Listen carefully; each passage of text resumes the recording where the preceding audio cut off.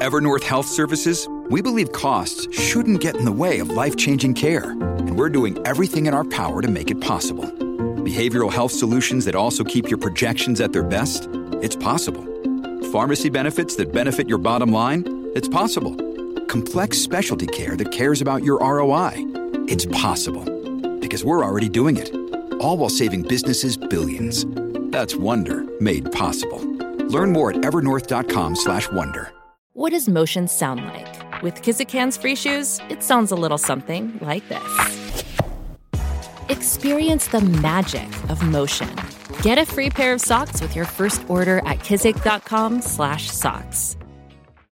Why is it that with sparkling water, I'm always playing guessing games with what flavor I'm drinking? Is it citrus? Is it aluminum can flavored? Not sure. Sparkling ice, though, they really mean flavor. Like in-your-face flavor. Orange mango, black raspberry. Don't even get me started on the strawberry lemonade. Kiwi Strawberry slid right into my taste buds DMs last night and let them know who's boss. No subtleties there, and no sugar either. But it does have vitamins and antioxidants. Find Sparkling Ice at a major grocery store or club retailer near you. Sparkling Ice. Anything but subtle. Attention Social Security and SSI recipients. If you did not receive an economic impact payment for your eligible spouse or dependents, you may need to file a 2020 tax return with the IRS and claim the recovery rebate credit. Go to ssa.gov/EIP to see if you need to file a tax return and if eligible for other refundable tax credits, like the child tax credit. That's ssa.gov/EIP. Produced at U.S. taxpayer expense. This message is sponsored by Amazon. I want to get back to kissing the cheeks of my grandbabies, making Sunday dinner with a house full of family and lots of laughs. COVID-19 has changed how we live and how we feel, but now there are vaccines. It's okay to have questions. Now get the facts. Visit getvaccineanswers.org so you can make an informed decision about COVID-19 vaccines. It's up to you. Brought to you by the Ad Council. He's done it! 4! Balotelli! Aguero!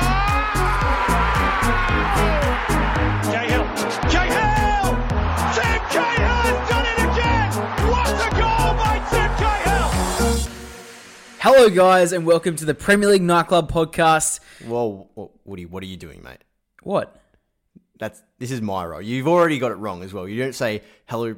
You just did it wrong, okay? Let me take control from here. Mate. Hello, everybody, and welcome to the Premier League Nightclub podcast. My name is Damon, and with me, I have Woody. Woody, please don't ever do that again. I'm not sure what that was all about. That's rough. I thought it was pretty good. Nah, just leave me to do my work. Let me do what I do best, and that is introduce the Premier League Nightclub podcast. So, Woody. Damo. We just finished up the Premier League action for the weekend. Obviously, Arsenal came back this morning against West Ham. Mm-hmm. If they lost that one, I don't know, they would have been definitely up for a relegation talk. I reckon they would have seen their third manager in 4 weeks. Well, to be honest, that was the first time in 8 years that Arsenal had come back to win a game after being behind at halftime in the Premier League. I find that really hard to believe. I find that hard to believe as well. Because like even any top team out of the big six, we've seen, in or out of form, teams come back from behind, especially at home. So that's really surprising. Yeah, that's definitely very surprising. Of course, we saw Pepe. Yes. Get the job done finally. Yeah. But we might touch on that a little bit later. We might, Damo. We might have to. And people can't see you through the screen here, Damo, but you're sporting a bit of an injury. I am. I'm grimacing as we speak. Of course, my dedication to our Friday night futsal team is something that no one can question. And, just unbelievable challenge to stop the opposition from scoring. A little bit of a knee issue. Not too fussed about it, though. There wasn't too much. You went down like a sack of potatoes, mate. Mate, it hurt. You only lay on the floor for a good 5 minutes afterwards anyway. It was painful. And just, if we had a game this week, which we don't, but if we did, I definitely would be unavailable. So just, settle down. Yeah. But, steering back to the Premier League, just, just give us the weekly results. All right, to kick off the round, Everton down Chelsea 3-1. Huge game. Liverpool beat Bournemouth 3-0. Tottenham destroyed Burnley 5-0. Watford and Crystal Palace drew 0-0. The Manchester Derby, United down City 2-1. Leicester destroyed Villa 4-1. Newcastle beat Southampton 2-1. Sheffield beat Norwich 2-1. Brighton drew with Wolves 2-2. And to cap off the round, Damo, as you said, Arsenal beat West Ham 3-1. What a round it was. Yeah, it was big. Obviously, Everton had some fortune to kick off the round. And as we said, Arsenal came back. But I think we should just get stuck straight into that Manchester derby. You happy with that, Woody? Let's do it. All right, it is time for Manchester City versus Manchester United. James gets it through to Martial. Martial shot. Oh, scored! It's 2! And no more than Manchester United deserve. They have been all over Manchester City in this first half an hour. Ederson beaten at his near post. Anthony Martial makes it 2-0. That's spot on. Martial made it 2-0. Obviously, City got a goal back through Otamendi late, but it was too little too late. And Woody, to be honest with you, we saw Man United get the job done over Spurs midweek. And that's been the issue with this Man United team this season, that one good performance leads to a not so good one the next game, and sort of a 2-step forward, 1-step back areas there. But they ripped up the Etihad, didn't they, for the first half an hour at least? They did, and it's funny you say that because it was interesting to see how United were going to go playing against two top six teams in a row. And we've seen the amount of times over the last few years they play well against a big side and they play like a minnow, and they'll just capitulate. And it was interesting to see that test when they play two big teams in a row, and it really, I think it showed United's true colours and where they're sort of trying to go as well, because they did rip City. They ripped City a new one. And for me, it could have been almost 3 or 4-0 at half time. Yeah, for sure. Watching the game. And much of that came down to United dominating the midfield, but it was really interesting to see, I guess, the lack of City presence. And it was almost a bit shallow from them, and a bit of a shell of what we've seen from City, but also of the same ilk of what we've talked about so far this season. But just focusing on United to start, because I think it was their day. Yeah, it was their day. And Fred was immense. Yeah, I'm not going to say he's proved himself to the Manchester United fan base, because obviously, when you play for a big club, you can't just have a few good performances and, be classified as a top player. But I think now you're starting, not justifying that price tag, but you can see where there's suddenly where there was no future for Fred. He looks to be really settled, and it'll be interesting, obviously, with Paul Pogba. He'd be touch and go for maybe next week or the week after. So to see where he comes into play. And Woody, you've been big on, obviously, Fred and the role Scott McTominay plays in, Fred's game. Yep. Do you just want to touch on how important Scott McTominay is for Man United, and specifically how he was in that derby? Yeah, completely. Because, like I said before, McTominay coming in provides Fred with more space and time to get on the ball. And that's no doubt. If you tuned in for the game, it was so evident. And McTominay himself put in a shift. So his game by the numbers were 7 ball recoveries, 5 fouls suffered against him, 5 clearances, 4 out of 5 aerials won, 3 out of 3 tackles won, and 3 interceptions. His work defensively was unparalleled during that game. What he did to allow Fred the time and space to produce the skills. And keeping in mind, Fred was playing KDB, arguably the best player in the league at the moment, and it was by far his biggest task so far this season. Yeah. Hands down, not even a question. And for me, Fred had the better of KDB because he had the time and space for, the skill and the picking more out flexibility. A pass. Yeah, with McTominay and having McTominay there as a buffer. Well, for example, we even saw maybe 1 or 2 occasions Fred make an error. And not to say that Fred didn't play well. He played brilliantly. He was probably man of the match. But Fred once or twice gave away the ball. When you're playing against City and the way they set up, you do find that passing accuracy of opposition teams plummets. It's just, you just almost have to accept that. But on each occasion, perhaps in the past, without McTominay and a very good Man United defence, which we'll touch on in a bit, Fred's mistake might have been highlighted more by it leading to a goal, but on the weekend it didn't.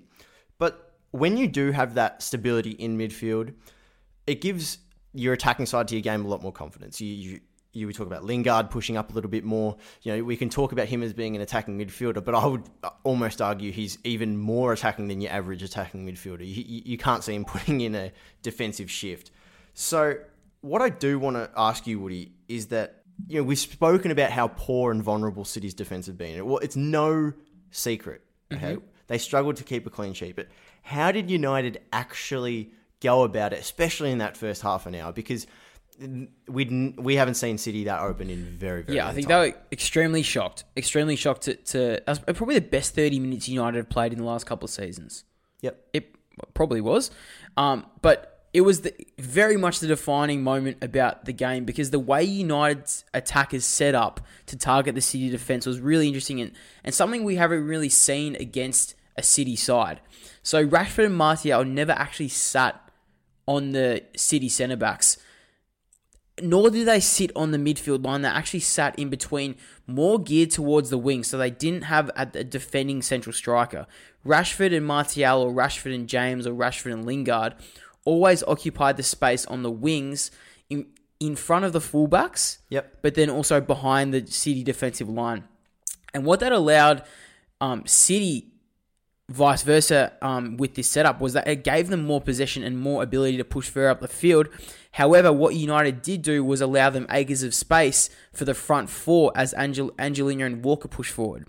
So the United front four was allowed so much more time and space, so when they did get the ball and they did counterattack, they were running directly at the City centre-backs. And there was 3 or 4 options each time. Which we do know that, when we have said in the past, that running directly at Fernandinho and Stones proves to be City's undoing. Yeah. So when they were on the counter, Stones and Fernandinho were chasing shadows. They couldn't mark anyone because United had so much space. So they were essentially running. They weren't running down the wings. They were running from the wings in. Mm-hmm. So instantly, Stones and Fernandinho backtracking, and they had no clue on a few of the we counterattacks. did speak about that midweek as well in regards to Rashford's role as an inverted winger and the massive, massive role and benefit he offers, especially against vulnerable centre-backs. Yeah, completely.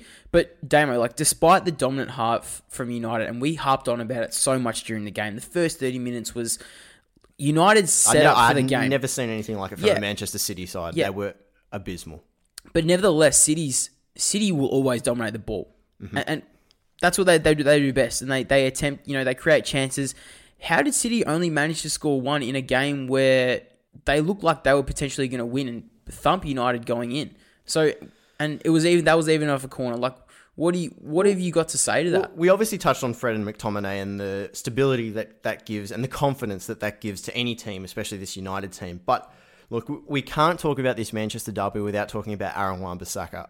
I think if we asked Raheem Sterling what his most difficult game was this season, even against Liverpool, Sterling was by far City's biggest threat going forward. In this game against United, Aaron Wan-Bissaka had 9 blocks, 7 clearances, won 7 tackles, and had 2 interceptions. Now, funny enough, if you look at his passing, he actually went at, I think, under 70%. And he did 1 take-on all day. And for a modern fullback, you'd actually say that's probably not the best offensive game. But Aaron Wan-Bissaka is probably not a modern fullback. And at the end of the day, you can only play to your strengths. And he dealt with Raheem Sterling incredibly well. I think Wan-Bissaka's clearly best game for Man United. He sent him packing a few times as well. He did. And he's not afraid to put in the tackle. We know this. Yeah. I think he's leading the tackles again after that game in the league. But from a more collective point of view, we look at Lindelof and Maguire as well. A defensive pair who have, let's be real, have struggled to keep a clean sheet as well this season. Mm-hmm. But at the end of the day, they put in a shift. I look at Lindelof's block on Kevin De Bruyne. We've talked about that a few times now, haven't we? Honestly, that was probably... Look, I haven't watched every single moment of every single Premier League game this season, but I can't remember a bigger defensive moment than that this season. Would you agree with that? Yeah, I completely agree. And it was something that probably defined United's defence in a crux for the game. And it's as simple as saying they put in a shift. They came with a plan and it worked. And it's a credit to Solskjaer. He just needs to now do it against the small teams, obviously. Yeah. But from the opposite side of the table, Pep Guardiola, it's now his worst return after 16 matches in his managerial career in a season. We even heard Pep talk after the game that maybe we can't compete with the Juventus, Barcelona, United, Liverpool and United. Obviously, he was talking about Sheffield United in this case. But, you know, it's interesting from a team that have spent the money they have. Yeah, no, it is a concern for Pep. And obviously, Pep does enjoy potentially playing the victim card a little bit when things aren't going right for his team. And that's just because he likes to protect his team and also protect himself a little bit. United were the first team to go up 2-0 at the Etihad in God knows how long. I think it was since Liverpool in November 2015. But just to sum up this game now, from a Manchester City point of view, we've touched on how good United were, and I think we can move past Man United. Woody, just to wrap this game up with Man City, should City not give up on the league, but let's be real, they're going to finish top 4. Doesn't matter how vulnerable defensively Manchester City are, the way they play, they will finish top 4. Yeah, no doubt. Should they switch their focus to, okay, yes, the Carabao Cup, but I'm talking more the FA Cup and the Champions League? I know we just said what Pep said, but is the Champions League now the way for Manchester City to have a successful season? Because if they finish second and win the FA Cup, I would honestly say that's underwhelming for Manchester City going in. Yeah, I do agree with you. But I also think that if not finishing second for City is the bare minimum it has been for the last 5 years. Yep. Let's be real. Mm-hmm. So for me, they're not going to finish second without a fight. And I almost think that fight is better put towards the Champions League. Okay. Because if they don't get past round of 16 or something, I can't see how the success, even if they win the FA Cup, it's going to be a cataclysmic failure for them as a season. Yeah. So they need to prioritise. And it's actually a credit to them that we're saying this. Yeah, well, completely. But with the standards that you have to be willing, to maintain it. That's the thing. For sure. The Manchester derby was probably one of the games of the season, let's be real. But it is time to move on to winners and losers. Oi, did someone say winners and losers? Sure did, mate. All right, I'll kick it off here, Woody, because actually we didn't laugh about how awesome the intro was. Oh, that was awesome. My winner of the week is Jamie Vardy, and look, he scored 2 on the weekend again. He's now scored in 8 games in a row, 16 goals for the season, 5 more than second place Tammy Abraham. He's, of course, is 3 games, I should say, away from equaling his own record that he set back in 2015. I've looked at his fixtures. I think obviously he's got Norwich next weekend. Like, I mean, no disrespect to Norwich, but let's be real. We'd expect Vardy to score if Leicester do win. They then play Manchester City at the Etihad, and I think that's the one. If Vardy can score at the Etihad, then he might be on to break his own record. That's huge. Now, look, it's a huge game. It is. It's going to be massive, and that also has got big repercussions for the title race. Obviously, we've spoken about how much Liverpool probably are home, but I think if Leicester do want to mount a challenge, they do need Jamie Vardy to maybe not keep up this form. He doesn't need an over 30 goal season, but you'd have to keep maintaining this pretty close. Let's be real. Vardy's that man that if he goes quiet, okay, Leicester are a quality team and they've got some quality players, and we've seen the rise of Iheanacho again on the weekend, played really well. He is their barometer. He is. And, if Leicester do have any chance of sticking with Liverpool, that he needs to maintain his form. But for now, he is my winner. Yep. My winner this week is a man that we've actually heavily criticised and has been heavily criticised throughout the course of the season, mainly because of his price tag, and that man is Nicolas Pepe. Mm-hmm. So, Arsenal's record signing, he got his first start post Unai Emery era against West Ham this morning. Bagged a goal to put Gunners ahead from behind, like you said, Damo, first time in 8 years. They got the victory, and it was a goal that was much needed, not only for him, but also for Arsenal. He also got man of the match. His shot was the only shot he had in the game, and he scored. Sometimes you need that little bit of... Plus, it was his first EPL goal from open play. We've seen him smacking a few ripper free kicks. Yep. But other than that, most dribbles for the game. Most successful dribblers of any player on the pitch, involved in 17 duels, most of any Arsenal player. It was really a breakout game for him. And since Emery's outing, Lundberg has preferred to start Mesut Ozil over Pepe, which says something about where Lundberg wanted to go with the team. Yeah. Right? He's used him as a couple of times off the bench as a sub, but in their loss against Brighton, Pepe was Arsenal's best player when he came on, hands down. Not even a question. Ask any Arsenal fan, they'll say the same thing. Yep. Right? Hopefully this goal against the Hammers will give a bit of merit to his price tag. And because he's a record signing, I'd say his season has been underwhelming thus far, and hopefully he can bounce back. Sure. Alrighty. My loser is actually Burnley's defence. Now, I praised Burnley a couple of weeks ago for a win over Watford, but I still gave them, I still praised them, and it was because they came with a plan, and I think back then they sat 7th after that game on the table. But since then, they've been handed 3 successive defeats. Crystal Palace, Manchester City and Tottenham. Okay, they can be excused for maybe the latter 2 teams there. They're quality outfits. But it's not so much them losing as to why they're my loser of the week. It's the manner in which they've lost games. Now, they conceded 11 goals this week to those 3 teams that I just mentioned. But since the start of the season, this is the amount of goals they've conceded in losses. 2-3, 2-4, 3... 2-4-5. Far out. That is a grim picture. Now, and most of those 2s are 2-0s, okay? Ugh. Burnley have created a habit now of maybe even throwing in the towel and, really? getting ripped apart when they believe the game's over. That's a big call. It is a big call, but I think it's very uncharacteristic of a historically stubborn and well-organised Burnley team. So Sean Dyche should be pretty disappointed in how they've gone about in their losses. Yeah, look, they're probably not. They'll stay up. I'm not saying that Burnley having a disastrous season, but I think it's a bit of an alarm bell sort of situation for Burnley.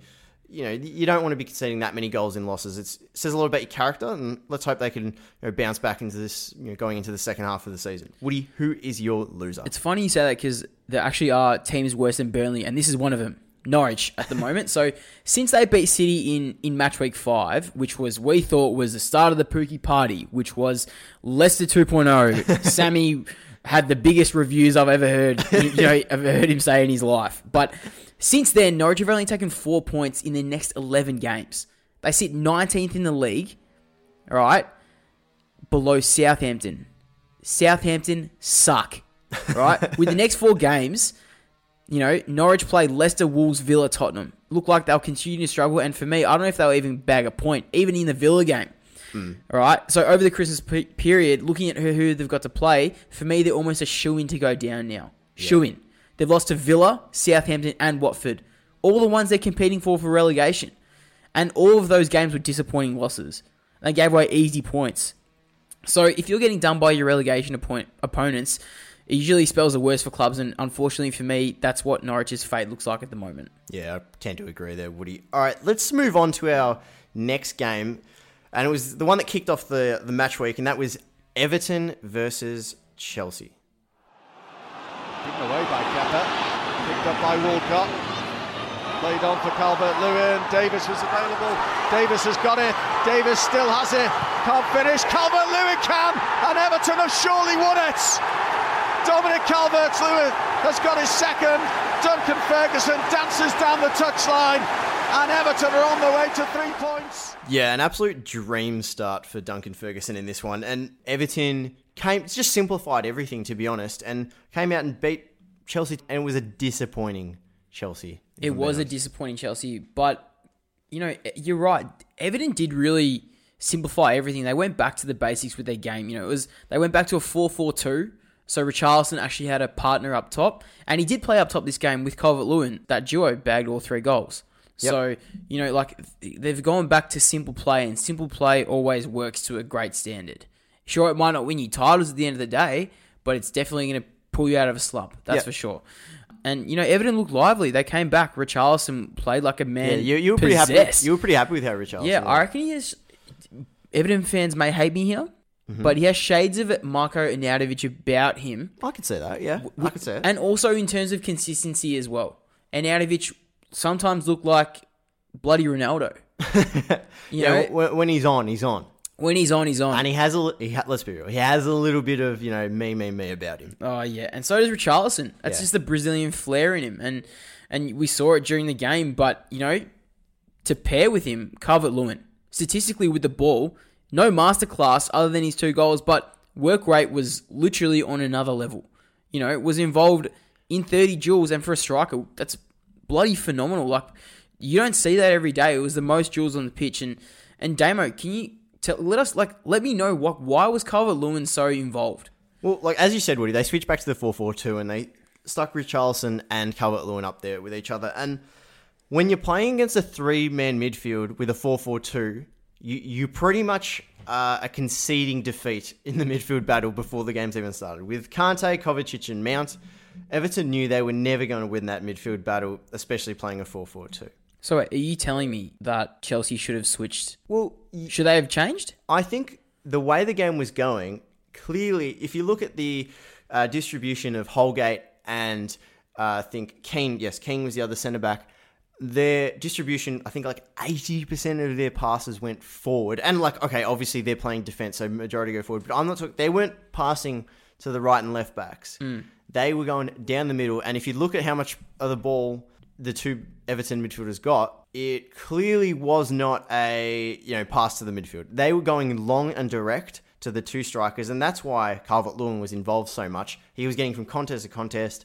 It was for him to do what he did, made the plan work. And yes, Woody, I do think that Chelsea probably should have switched to a 3-back mid-game to have a 5-man midfield, and that tends to, history suggests that sort of formation tends to deal with the 4-4-2 direct play a little bit better, and they could have done it without even making a substitution. Because we've seen Azpilicueta play centre-back. Is the one that they should have probably turned into a centre-back, and I think that might have worked a little bit better. And look, Lampard's still a young manager, and he's going to always be learning on the job, and he'll probably reflect on it and be like, yeah, maybe, look, I'm no manager. Maybe he has his own way of looking at it, and maybe next time he won't change to a 3-back, but find a different solution. But I think when you look at Mason Holgate, he was the one for mine who, during the week when Everton got absolutely hammered by Liverpool, was probably the better of the back three that they had that day.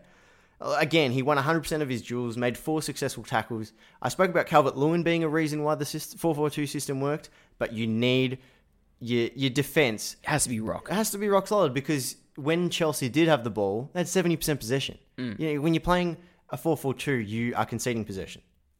So your defence has to be solid. And yeah, Mason Holgate was massive for him. Obviously, Mina missed through injury. So, I'm not sure what Everton's best defensive pair are. Holgate, Keane, Mina. It's always up for discussion. But Holgate is impossible to drop right now. He's been fantastic. Yep. And likewise, I think Chelsea, like we talked about how good Holgate was, right?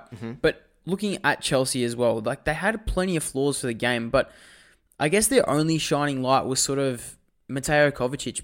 If we're being real, and you watch, if you tune in for the game, I'm sure you would agree with us as well. 80 passes at 85%, and when only 10 of your passes are forward, that efficiency is pretty impressive, I guess. You mean 10 of those passes are backwards? So 10% of your passes are going backwards. Pardon me. Yeah. So predominantly playing forward and looking, and that's the way Kovacic plays. But in a Chelsea midfield, which hasn't been to the strength it has been in the last few seasons, he was definitely their bright spark on the weekend. He won 13 duels, equal most on the ground, and that alone tells us that he's working his bloody ass off. Yeah. And to try and pull something back. And without Jorginho there, creativity needs to come through the likes of Kovacic, especially with Mount ahead. That Kante and Kovacic pairing, they need a bit more creativity, and Kovacic is definitely putting in as much as he can to try and produce that. Of course, scored the goal that got Chelsea back in the game. It was a quality volley. If it wasn't for Heung-min Song's wonder run, that could have also been a contender for goal of the week. Completely. This message is sponsored by Amazon. I want to get back to kissing the cheeks of my grandbabies, making Sunday dinner with a house full of family and lots of laughs. COVID-19 has changed how we live and how we feel, but now there are vaccines. It's okay to have questions. Now get the facts. Visit getvaccineanswers.org so you can make an informed decision about COVID-19 vaccines. It's up to you. Brought to you by the Ad Council. Look, obviously Duncan Ferguson got kicked off, his managerial career in the best way possible. It was unbelievable scenes. He was running down the touchline, just absolutely soaking it up, and a bit of Jurgen Klopp about him. I know Everton fans might not like me saying that, but it was just great to see. Simplified it, and it was actually Everton's first time beating Chelsea twice in a row since 1994. We had a lot of talk about Chelsea, and their investment, we'll call it that, in the early 2000s. But even before then, they did have a really good history against Everton. So Everton fans will be loving that one. Third win of the season for Everton. They'll be bouncing. Much needed. Can I just pose you a question, Damo? Mm-hmm. Because I brought it up last week. Do you think this game solidifies Chelsea's need to bolster their defence in January? Yeah, I think the way they conceded, Zuma... Back-to-back losses they'd be to teams that were not nearly as playing as well as they have been this season. Yeah. In Everton and West Ham. I think... Actually, they got a win in between those games against Aston Villa. But I just think that the way Chelsea go about it, I spoke about it last episode, I think, where I said it's not a game-by-game thing for Chelsea. It's a season-by-season. And obviously, this transfer ban being lifted changes things a little bit, and I do think they will. January's difficult. I think they'll want to invest in defence, but at the same time, you only buy what's better than what you have. That's the cliche saying. And I think if there's nothing out there for Chelsea, they shouldn't rush into things. Yep. This Chelsea team had a bad little patch. But at the end of the day, they're still 5 points clear of 5th. If they finish top 4 this season, I think it'd be an incredible result for Lampard and his team. So, I don't think, even Lampard said, we can't overreact. We can't be reactionary to a few games. So I think, with that being said, summarize, to give you a quick answer here, Woody, I know I've rambled on a little bit, but I think Chelsea obviously do need to improve their defensive stocks, but I think that, short term, they shouldn't be too reactionary and just move on. Yeah, okay, fair enough. I can't say I completely agree with you. I look at Chelsea's bench, they only had Tomori as a defensive sort of option other than Emerson. But, nonetheless, I actually do think they really need to bolster that defensive stock. But, that's fine. That's what we're here for. Bit of rebuttal. I like it. Bit of opinion. Well, to be fair, Chelsea have actually only had one clean sheet in 17 Premier League away games since the start of last season, which is a joint low of teams that played both seasons. So obviously not including teams that have come up this year with Tottenham, funny enough. So I just think... Yeah, you're right. Chelsea do need to improve the defensive stocks, but I don't think they need to jump at it straight away. Fair enough. Be a little bit more cautious with their approach. Now, Woody, let's get stuck into our next segment. Let's do it. And that Keen is for it. On or off side.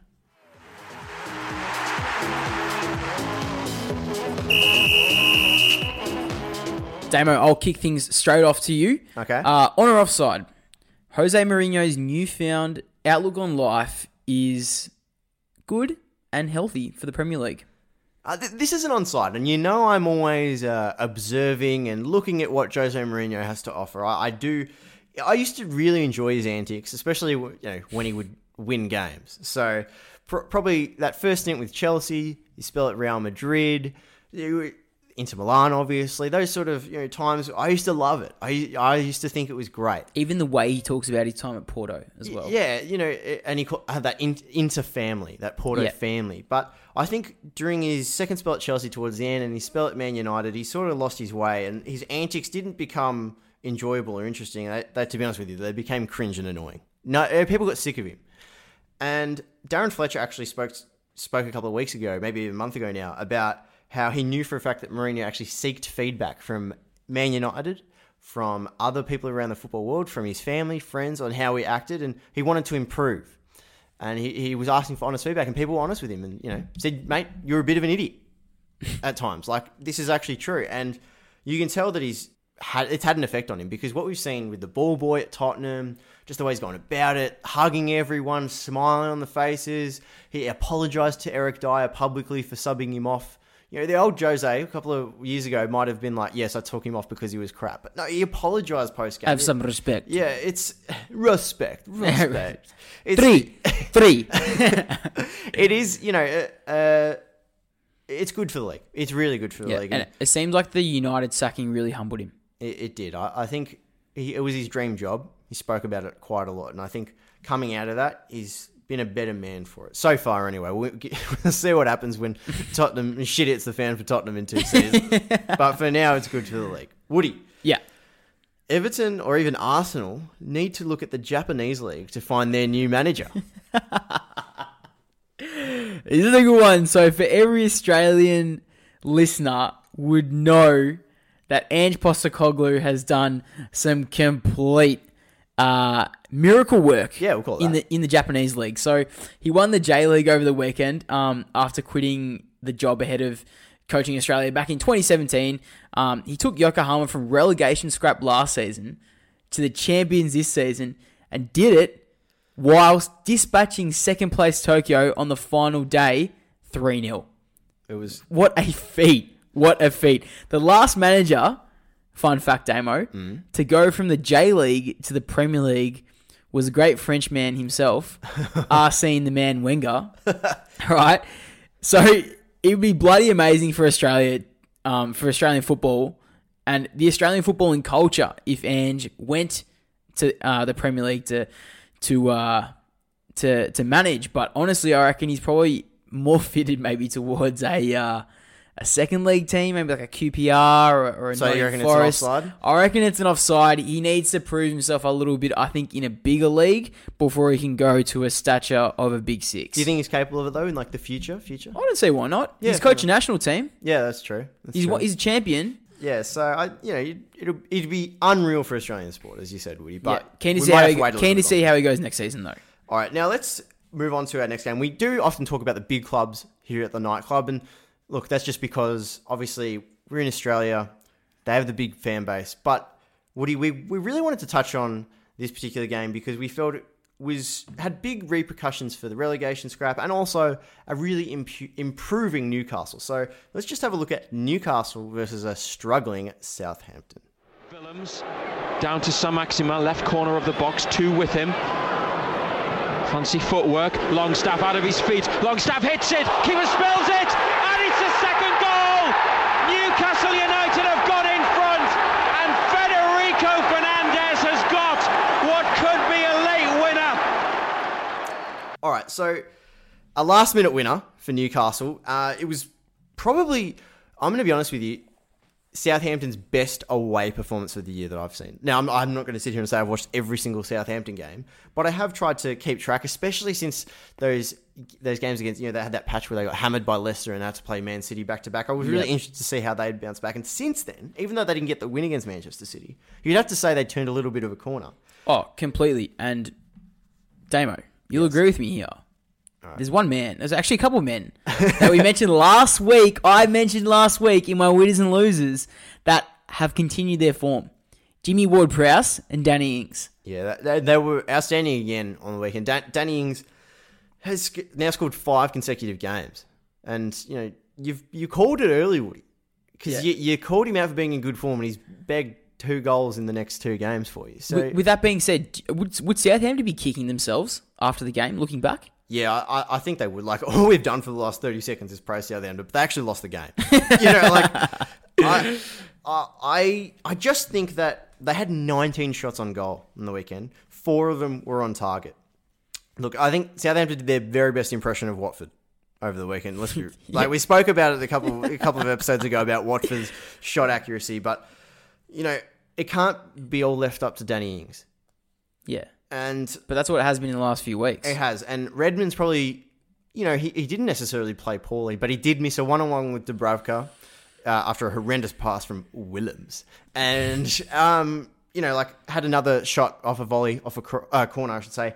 And so, players need to start finding the back of the net for Southampton. Ward-Prowse, obviously, we know his free kick-taking abilities, but you can't really see where goals are coming from. Shane Long, I can't remember the last time he scored, to be honest. And so... I think at the end of the day, we'll switch our attention to Newcastle, but just to summarise Southampton, they'd be absolutely kicking themselves. But Woody, let's just switch our attention to Newcastle and the impact of, more specifically, John Joe Shelby, because the man is on fire at the moment. Yeah, Bald Jesus, 3 goals in 3 consecutive matches for the first time in his career. First time. And I found that pretty hard to believe because he's had a pretty good EPL career so far. Mm-hmm. Anyway, he's netted 6 goals in his last 12 appearances. His previous 6 Premier League goals are spread across 116 matches. That's immense. He's in an absolute purple patch of form for me, and he was hands down, not even a question, the man of the match in the game. And for me, he's just proving so much his actual worth, because I feel as if all the clubs that he's been to in the past, the Liverpool and when he was at Swansea as well, he was so undervalued and underappreciated in the league. And I think now when we see a resurgent Newcastle and we see the role he's been given where he's actually the main man in the midfield. Well, he's the captain as well. He is the captain. And we see the Longstaff brothers. He's getting picked over the Longstaff brothers, and they by no means have had a bad couple of seasons. Mm-hmm. They've both put in some big shifts. Yeah. They dominated the game against Manchester United earlier on in the season. But Shelvey really has been that mainstay in that Newcastle midfield. And for me, he's showing his worth in a bigger role where he's been given the armband and they're asking a lot of responsibility for him, and now he's really delivering, and that just shows not really his age, but his maturity in the league and how far he's come since he pulled on the Liverpool jersey.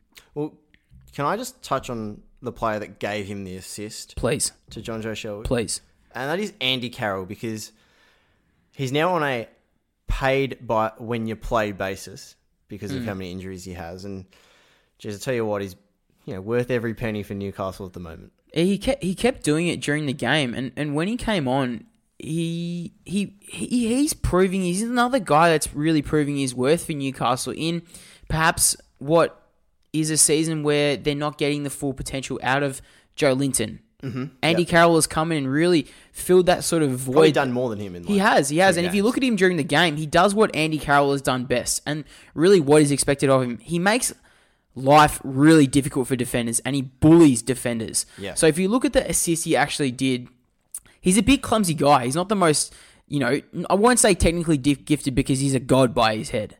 He's God. He's a god, and we've seen it in the league so over so many years. But in the assist that he gave, he bullied the defender, took the ball on his left foot, ran across the touchline, and whipped in one with his left foot. It wasn't necessarily a directed cross, but he put it in an area that was very hard for the Southampton defenders to deal with because it sat on their head and gave the Newcastle midfielders like Shelvey an ability to run into the box unmarked and take the ball, which Shelvey did, and he capitalised scoring with his head, which was, I think, the first time he's ever scored a goal with his head in the league. That's true. So that was big. And for me, Andy Carroll is doing bits and really proving his worth for a Newcastle team. But Damo, all that being said, there's been a fair bit of conjecture about Newcastle, and they've been in discussions about potentially should they go down? Are they deserving so far in the league with what they've put out? But if you look at their home record, they've won 3, drawn 4, and only lost 1 at home in a really difficult and a really, really competitive EPL season.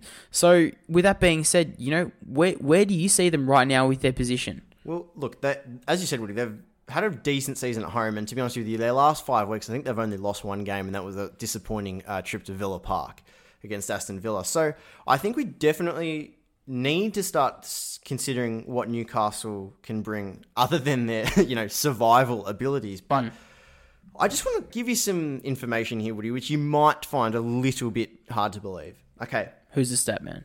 On the weekend, Newcastle's back 5, and if anyone tries to tell me it's a back 3, they're kidding themselves. Newcastle's back 5 cost a total of £15 million. This season, they have the 7th best defensive record in terms of goals conceded. Now, okay, we know there is a big 6, and it's not the big 6 that have the 6 best defensive records, but to be 7th in a league like this is pretty impressive. Would you agree? That's very impressive. I didn't expect that.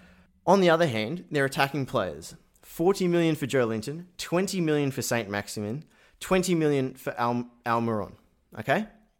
They're the 3rd worst goal scoring team in the league.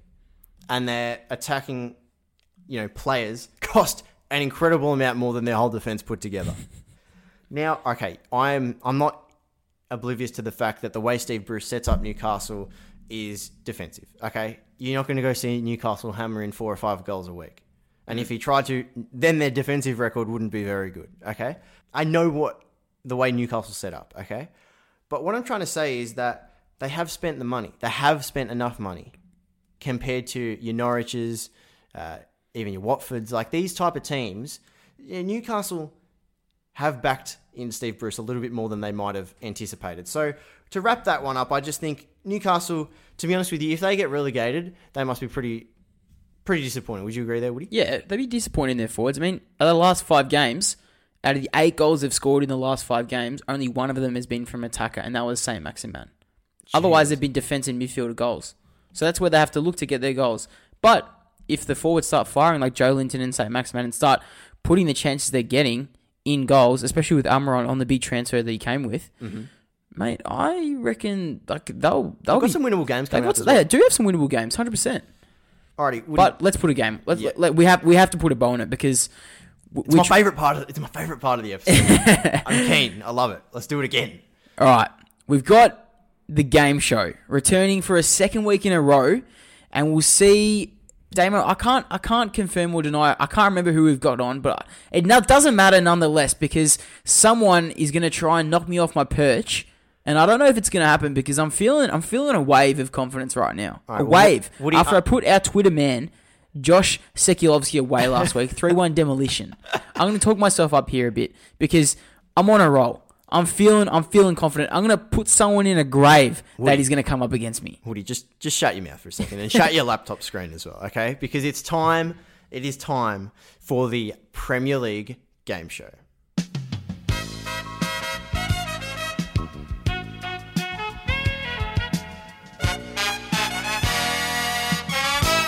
Alrighty, yes, we are back for the second week of the game show after the success of last week, and Woody, your success last week, if I should be more specific. Yes, please. This week we have Danny on the line. Danny, how are you? Good, boys. How are you? Not too bad. Thank you for listening to the show, and thank you for coming on. Which Premier League team do you support, just for the listeners' reference? I'm an avid Liverpool supporter. Oh, yeah. Congrats on winning the league, mate. Just put it out there. Nah, not yet. Still a few games to go. Nah, surely you're a little bit chirpy with the boys, and a little bit excited as well. I'm confident, but I'll never tell anyone that. But Start planning the party, mate. Start planning the party. Gotta do something. Danny, are you aware of the rules? We'll just quickly go through them a bit quick. 5 rounds. 5 rounds. Name 2 and name that player, 2 and name that team, and 1 name that manager. There'll be 5 clues. You get 1 guess. Your name is your buzzer. Are you all good with that? I'm ready. Alrighty. Bring it on, big boy. Sweet. Now, first round. Name that player. I came to the Premier League in 2015 and have played in England ever since. I have won 2 Premier League titles in that time. I have scored 9 goals for my current club from midfield. I am a World Cup winner. Danny. Yes. N'Golo Kante. Yes! Fuck. Yeah. Danny takes the first round. round. That's big. And the last clue was I made the 2018 Team of the Year. So that nice. What do you reckon you would have got that one? Yeah, I think it was either Mahrez or Kante. I was just waiting for the next clue to see who it was. But World Cup winner probably. But World Cup winner would have set me off. Yeah. Alrighty. Second round, name that team. We have won 9 English top league titles. However, we have never won the Premier League. In the 2018-19 season, our player of the year was French. We lost the semi-final of the FA Cup in the 2015-16 season to the eventual winners. We had the same manager from 2002 to 2013. Last clue. In the 2018 FIFA World Cup, we had 1 player represent us in the England squad. Nick. Yes. Is it Southampton? No. Danny, I'll give you about 10 seconds max. I need an answer, otherwise the buzzer will go off. Oh dear. Oh no. I'm going to throw it out there, I'm not too sure. Arsenal. No, it was Everton. Oh. So, still I don't get that. 1-0 to Danny. Third round, name that manager. I am a current Premier League manager. I have managed in Spain, Portugal, and of course, England. I played under Jose Mourinho, where together we won the Champions League. My only major honour as a manager so far is earning promotion into the Premier League with my current team.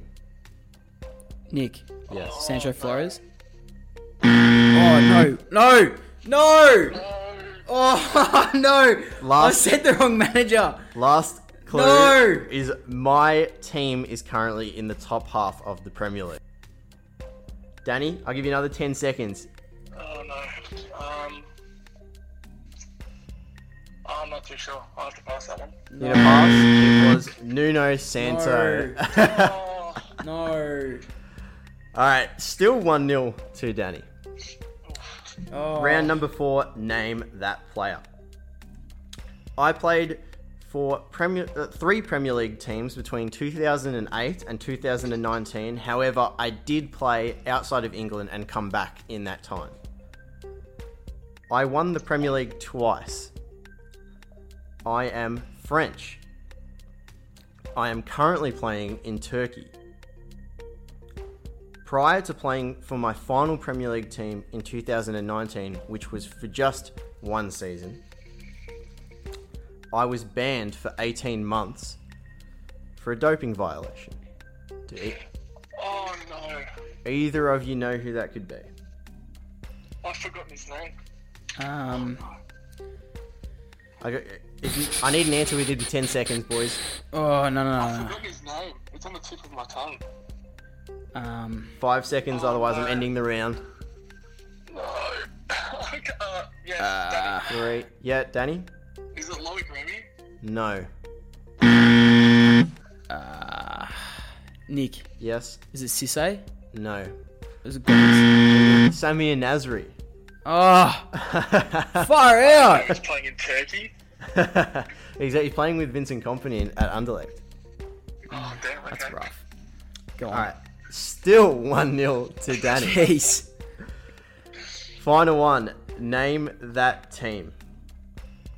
When playing against the top 3 teams this season, Liverpool, Leicester and Manchester City, we have conceded 3 goals each time. Our current manager has been our manager since 2012. Our first ever season in the Premier League was the 2015-16 season. In our first season, we had shock wins over Chelsea and Manchester United, earning us a 16th place finish. Final one, we have one lone player on our current squad list. This player is a lone player from Liverpool. Oh, Danny. Yes. No.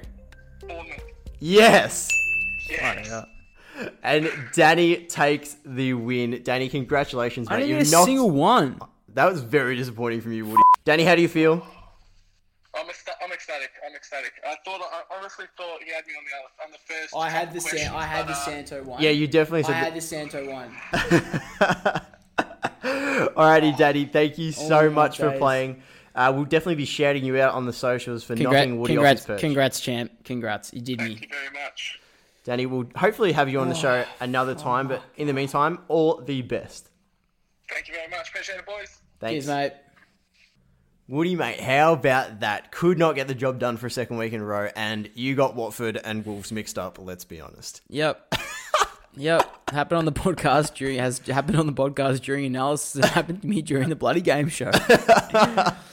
My downfall has come back to bite me. I reckon, honestly, if I had got that, I reckon I would have either drawn, and that would have been a really close last round. Yeah. Did you have any idea about any of the other ones or no? Yeah. I knew Harry Wilson, but I always get mixed up whether he's from Liverpool or City. Oh, okay. But I was in for a fair shout for all of them. To be honest with you, I was either a couple players even the first one, the Kante one. Yeah. I thought it could have been Mahrez. Of course, yeah, because it's I think no team's won it twice since 2016. Yeah, so it has to be a player who's moved. Yeah, so that's actually, of course, City. Of course, City, but yeah, but yeah. Yeah. I don't know what to say, man. I'm a bit disappointed in myself. That's I have to go brush up on my skills on the next week. I'm sure you'll bounce back, and we'll do it again most likely. So make sure to keep an eye out on the socials, and the Twitter has changed the handle a little bit. It is now PL Nightclub at PL Nightclub. Woody, goal of the week, Heung-min Son, and some other unbelievable content. Where can they find? You can find us on Insta at Premier League Nightclub, bringing you as much content as we possibly can during the week. And this festive season, as we spoke about last week, is going to be a busy one for the socials, for the pod, and everything in between. I'm happy to wrap this one up, Woody. Let's do it, mate. Send the package. Send the package. Thank you so much, everyone, for listening. We'll be back next week. Woody, thank you. Cheers, Damo. See you guys. See ya.